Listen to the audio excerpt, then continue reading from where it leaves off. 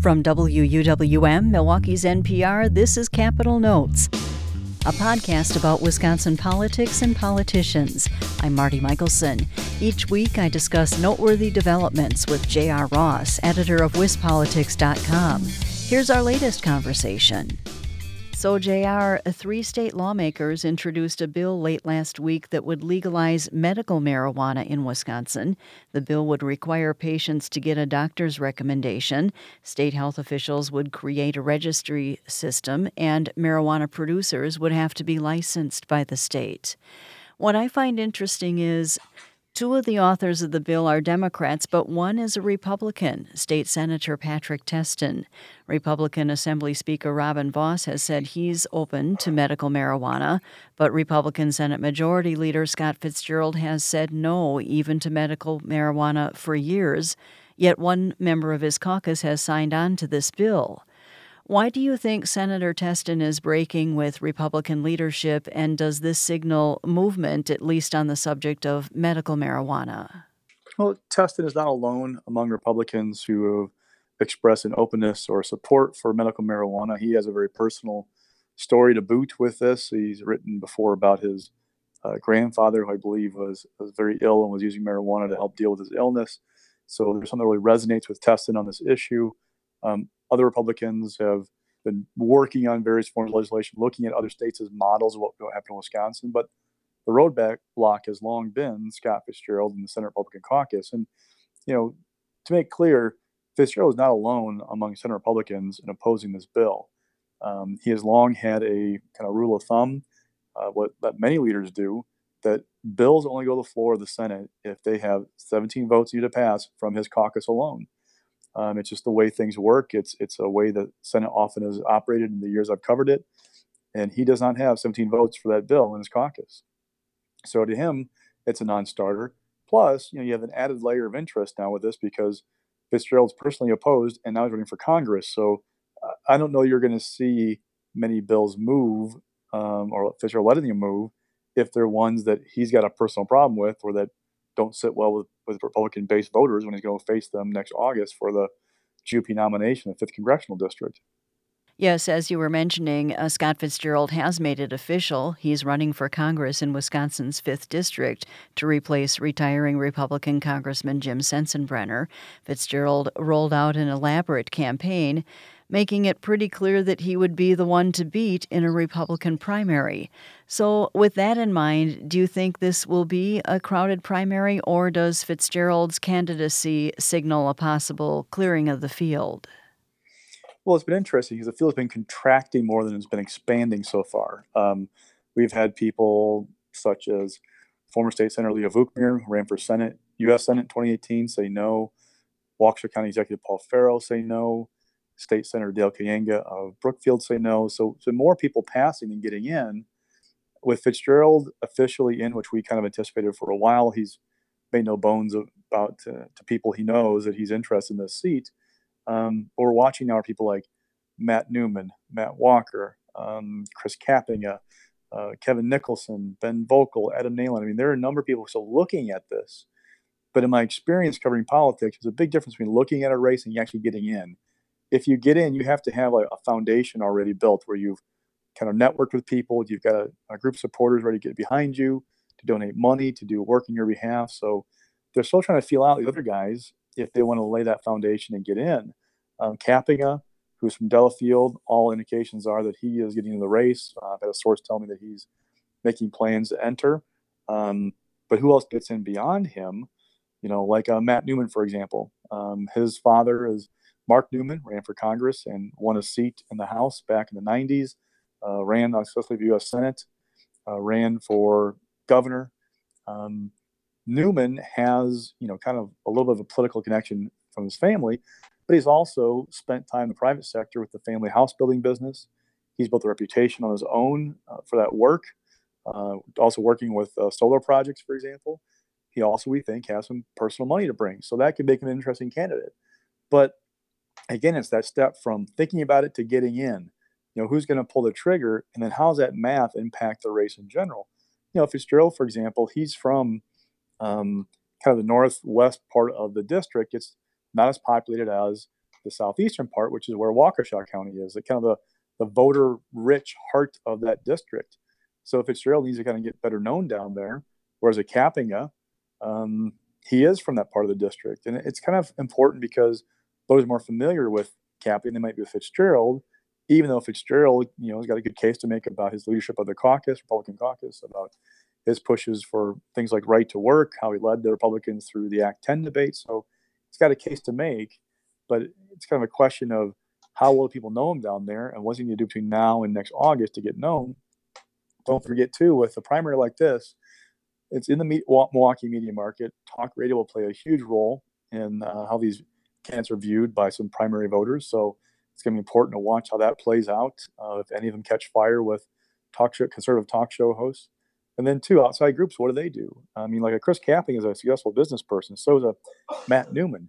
They have personal money we think they could possibly put in the campaign, where Scott Fitzgerald spent the last 2 decades in the state capitol. So you don't expect him to be as able, if you will, to personally finance. But outside groups can have a huge role in a race like this when it's small turnout, labor intensive, put some money in. It could be interesting. So it's not clear yet how big this field is going to be. But at this point, the people I talked to on Madison think Fitzgerald is the leader, but they also acknowledge he needs to get better known in like the most important, most populated parts of that district. In another development, the conservative group Americans for Prosperity Wisconsin indicated it's targeting 3 Democratic state lawmakers in their impending re-election bids next year. The group is reportedly going after Senate Minority Leader Jennifer Schilling of La Crosse, State Representative Robin Vining of Wauwatosa, and State Senator Patty Schachner of Somerset. All 3 won their last elections by narrow margins. How might voters see this targeting play out, and as a result, might we see some of these seats flip back to Republican? Well, Patty Schachner won a special election for her Northwestern Wisconsin seat in 2018.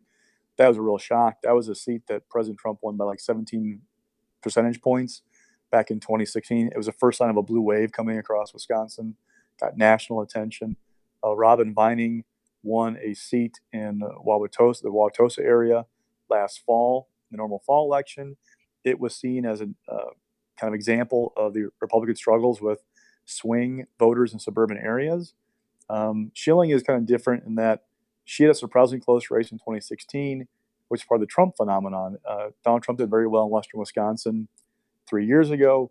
Her seat, though, last fall, Tony Evers really, kind of snapped it back into normal performance. So she is a target in part because it happened in 16, but it's not quite clear yet. The same factors are there for 18, or for 20. But for Schachner and Vining, they're the top 2 targets for Republicans in each of those houses. Schachner has a stronger Republican seat. It'll be very difficult to hold on to it unless you can carve out a unique brand as a Democrat to fight against the tide of what will likely be a strong Republican turnout for President Trump. For Vining, Republicans feel like they had not the best candidate in 2018 that helped her. It was a very narrow race. They're feeling like they can get that seat back. It's one of their top targets. But again, for Vining, what's that suburban Milwaukee vibe like in 2020? Because President Trump has struggled with those voters. If those struggles continue, it's going to help her cause. If those traditionally Republican-leaning voters who are not that happy with President Trump, if they come back to Republicans, that's going to cause her some issues. So these are kind of obvious targets for AFP and what they're looking at for next fall. And finally, Governor Evers and Democratic lawmakers introduced much-anticipated red flag legislation last week. The bill would allow judges to seize guns from somebody who is determined to be a threat. Evers also said he would be open to a mandatory gun buyback program. The proposals come in the wake of several mass shootings across the country and after Democrats introduced a bill in August calling for universal background checks. Republican leaders say none of these ideas will see the light of day in Wisconsin. So these bills apparently are going nowhere, but does this at least get Democrats and Republicans on the record on this issue as we head into the 2020 elections? Well, there's not going to be a vote on the floor of either house on any of these bills. So I don't know if they're going to go on record. They can be asked about it, and folks may get an answer that way. But you have to kind of divide the bills we're talking about into 2 categories. One, Democrats are fully putting their weight, what weight they have, behind the background check bill and the red flag law bill. Governor Evers several weeks ago said, hey, if Republicans don't take action, he'll call a special session legislature and try and force them to take action. He repeated that threat last week, said he's going to give him a couple more weeks before he makes the call. Now, with special sessions in Wisconsin, a governor can call one at any time. However, the governor can't force lawmakers to act. It's just not the way it works. So you can call them in a special session. They can say, hey, thanks, but we're not going to take up any bills, and that's just the way it goes. Republicans generally don't support those bills, even though they're like 80% approval ratings in the Marquette University Law School poll. And that's what frustrates Democrats. I feel like that's really an issue that voters have gotten behind. That this is common sense stuff to them that people generally support. For Republicans, they keep pointing out to me that, look, yeah, it may be popular, but when you go and look at what Republicans represent these days are largely rural areas, a lot of gun owners those parts of the state. Yeah, they may support those bills, but they're not driven to vote because of a lack of universal background check in Wisconsin or because of the lack of red flag law. So for Republicans, they haven't seen a real political penalty yet for not supporting these bills. Now, the second category is the kind of buyback bill. That really isn't on anybody's agenda on the Democratic side. That issue came up in the news conference that Evers had last week because a reporter asked, would he support Beto O'Rourke's proposal, which conservatives have equated to a confiscation plan? Evers said, my focus is on these two bills, the red flag law bill and the background check bill, and that's it, because we can get them done. The question was, follow-up question was, that mean you don't support it? He said, I'll consider it, but again, my focus is on the two bills. Well, Republicans seized on that I'll consider it to make the story for them about that program, because they don't really want, they know that the red flag law and the background check bills are politically popular. They understand that. But they also know that buyback provision, which conservatives see, again, as a confiscation plan, is highly unpopular, not just with their base voters, but with swing voters. So they're seizing on that comment to turn this issue to be about that, because that's ground they want to fight on. They'd rather have that be the focus of the conversation than on the background checks and the red flag laws, which are not as good, not really winners for them when it comes to the polls. That's WisPolitics.com editor J.R. Ross. You can join us each week for our conversations, and if you haven't done so already, subscribe to Capital Notes on iTunes, NPR One, or wherever you get your podcasts.